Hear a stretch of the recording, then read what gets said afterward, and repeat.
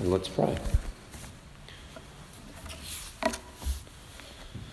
Father, we always come to you as supplicants, people who need and seek something from you. And so, Lord, we pray now that you would give us that which we need and the faith to receive it. In Jesus' name, amen. Well, this is a sermon about crying out to God's prophet. Today's Old Testament reading, which is printed in your insert, and I invite you to have that open as we go through this. Today's Old Testament reading begins, "The wife of a man from the company of the prophets cried out to Elijah." Here is a supplicant, someone coming and crying out for what? For help in this case. She had reason to be desperate for it. "Your servant, my husband, is dead, and you know that he revered the Lord. But now his creditor is coming to take my 2 boys as his slaves." This is a compound catastrophe for this woman, the loss of a husband and the loss of children hanging over her, as well as destitution she faces. To be alive is to be vulnerable. Sometimes in large ways or small ways we are forced or faced with trouble. We're faced with loss. We're faced with, or we fear, catastrophe. The onset of illness, squeeze on our finances, the loss of a job, or having no choice but to work in a bad job, our networks of support and belonging breaking down. May it never be for us. May we always have strength. May we always have provision. May we always have friends and family. But when we don't, we may need help and need it badly. What might happen if we cry out for God's help?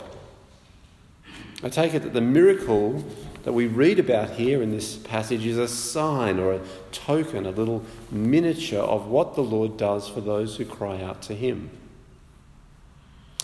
What happens to the widow is that she enters a process under the direction of the prophet Elisha, which culminates in her deliverance. And so today I want to have a look at, firstly, this widow's experience of deliverance, and then secondly, our experience of deliverance. That's where we're going. Let's begin firstly with the widow's experience of deliverance. So firstly, despite her family's faith, she finds herself in deep trouble. The wife of a man from the company of the prophets cried out to Elijah, "Your servant, my husband, is dead, and you know that he revered the Lord." Here is a man from the company of the prophets, a man who revered the Lord, who dies yet untimely and with debts and implacable creditors. We don't know if the man was foolish to incur these debts or just unfortunate, but faith is no guarantee that griefs and threats will not arise and tear even at us. Despite her trouble, she cries out to God's representative, the prophet Elisha. Perhaps there is, you can imagine, or you might imagine, some bitterness and reproach in her words. "My husband is dead, and you know that he feared the Lord." But she's not really there to complain. She's seeking help from God. And she goes to the man of God, the prophet, the one whom God has placed among his people to represent him. And eager to help, Elisha begins with what she has available to her. Psalm 68:5 says, "Father of orphans and protector of widows is God in his holy habitation." And Elisha reflects this in his readiness to hear her and to help her. He is going to be the father of orphans and protector of widows, as the Lord is. "How can I help you?" are his first words. His next question seeks to know what she has already. "Tell me, what do you have in your house?" "Your servant has nothing there at all," she said, "except a small jar of olive oil." Now Elisha doesn't just kind of conjure up from his robes a bag of silver and present it to her. He sends her back to her own home, to what she has there, meagre and inadequate as it is or seems to be. The widow has to cooperate in her own deliverance. Elisha gives her a program of instructions. Elisha says, "Go round and ask all your neighbours for empty jars. Don't ask for just a few." Then go inside and shut the door behind you and your sons. Pour oil into all the jars, and as each is filled, put it to one side." If she had no faith in Elijah's word, she might say, "How ridiculous. I thought, you might send the hat around the sons of prophets and get community contributions on my behalf. But this, borrow a ton of jars, pour oil into them? Are you for real?" But she did have faith. She trusted Elisha and believed his words worth putting into practice. She left him and shut the door behind her and her sons. They brought the jars to her, and she kept pouring. The meagre and inadequate resource, then, was multiplied into more than enough. The oil stops when the empty jars are all full. And Elisha's later instructions show that not only was the debt covered, but there was enough left to sustain the woman and her sons. She went and told the man of God, and he said, "Go, sell the oil and pay your debts. You and your sons can live on what is left." And so, Elisha proves himself to be a man of God in the mould of Elijah. And the widow and her sons experience God to be the father of orphans and the protector of widows. And the faith that they exercised in doing as Elijah said was confirmed. We were right to trust him. We were right to trust that he is a man who speaks for God and whom God's power comes to us through. And they were free of debt and clear of trouble. This was a mighty thing for them, and a testimony to all who heard of it that God was with his people. However, that was perhaps a long time ago, far, far away. What does this mean, or might this mean for us, for you and I sitting here this morning? Let's think now about our experience of deliverance. For to be a Christian is to cry out for God's deliverance.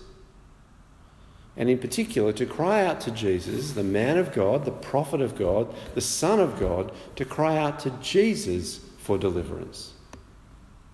Romans 10, verses 12 and 13. The same Lord, that is the Lord Jesus, the same Lord is Lord of all and is generous to all who call on him. For everyone who calls on the name of the Lord will be saved. Saved from what, you might ask? Well, in this case, it's saved from the shared and ultimate enemies of all human life, that is, sin. The turning away from God that ruins good relationships with God and with others. From the enemy of death, which is the wages of sin, and the loss of all the goods of life.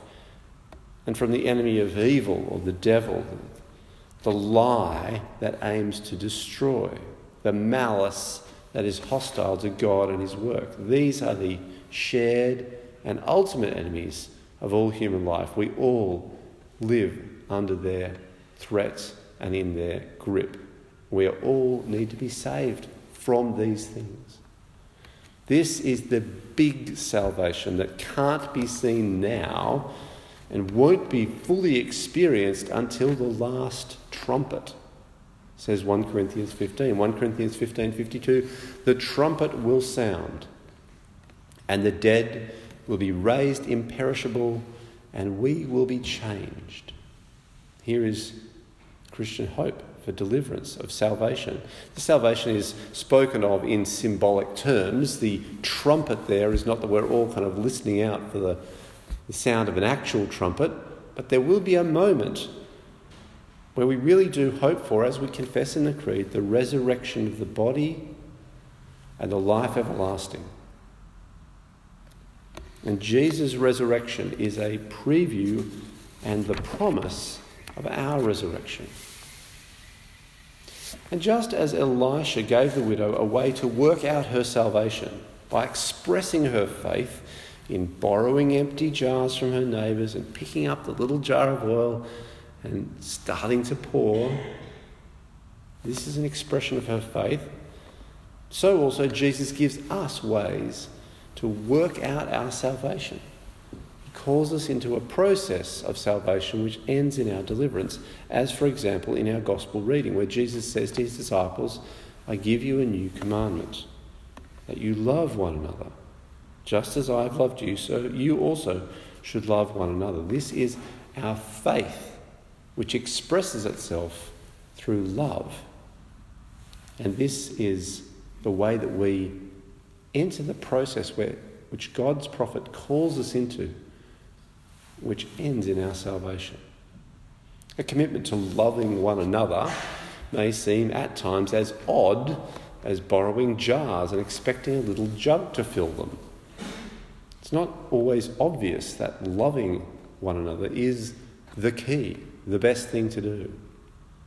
But we seek to love one another because we trust and we follow the one who gave us the command.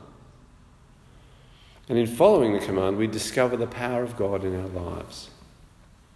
The love we have on the shelf of our hearts might be a small jugful. But Romans 5:5, God's love has been poured into our hearts by the Holy Spirit who has been given to us. Well, if that is our experience of salvation in the big picture, crying out to Jesus for the forgiveness of our sins, for deliverance from evil, for life everlasting, and expressing our faith through love of one another and waiting patiently for that last trumpet, that's the big picture of salvation. What about then the little picture?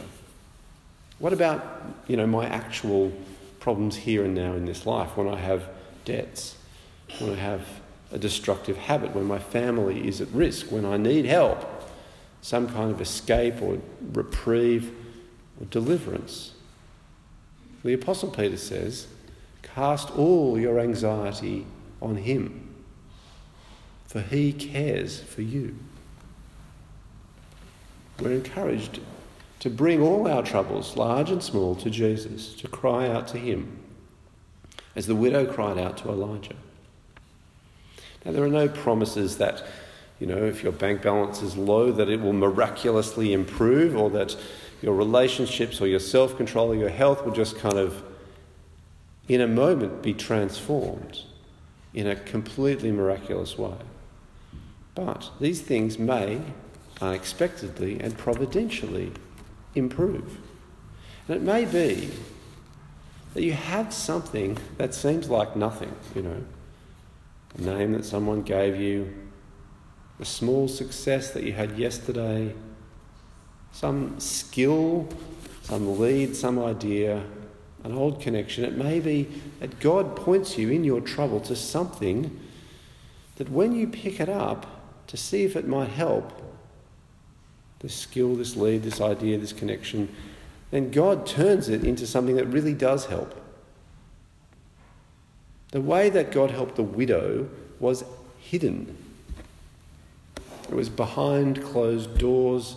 It was inside a small jug. There was no light or crack of thunder. Who saw it happen? It just was there in the world. But the help was real. God will help you for sure with the big deliverance from sin and death and evil. Everyone who calls on the name of the Lord will be saved. Call on his name.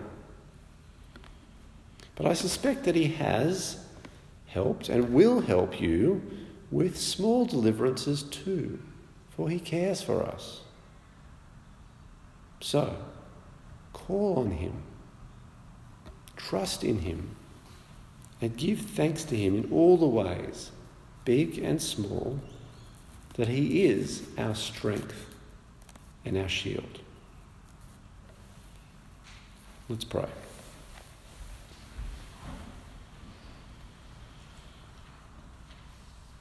Now, Father, we have many anxieties and cares that we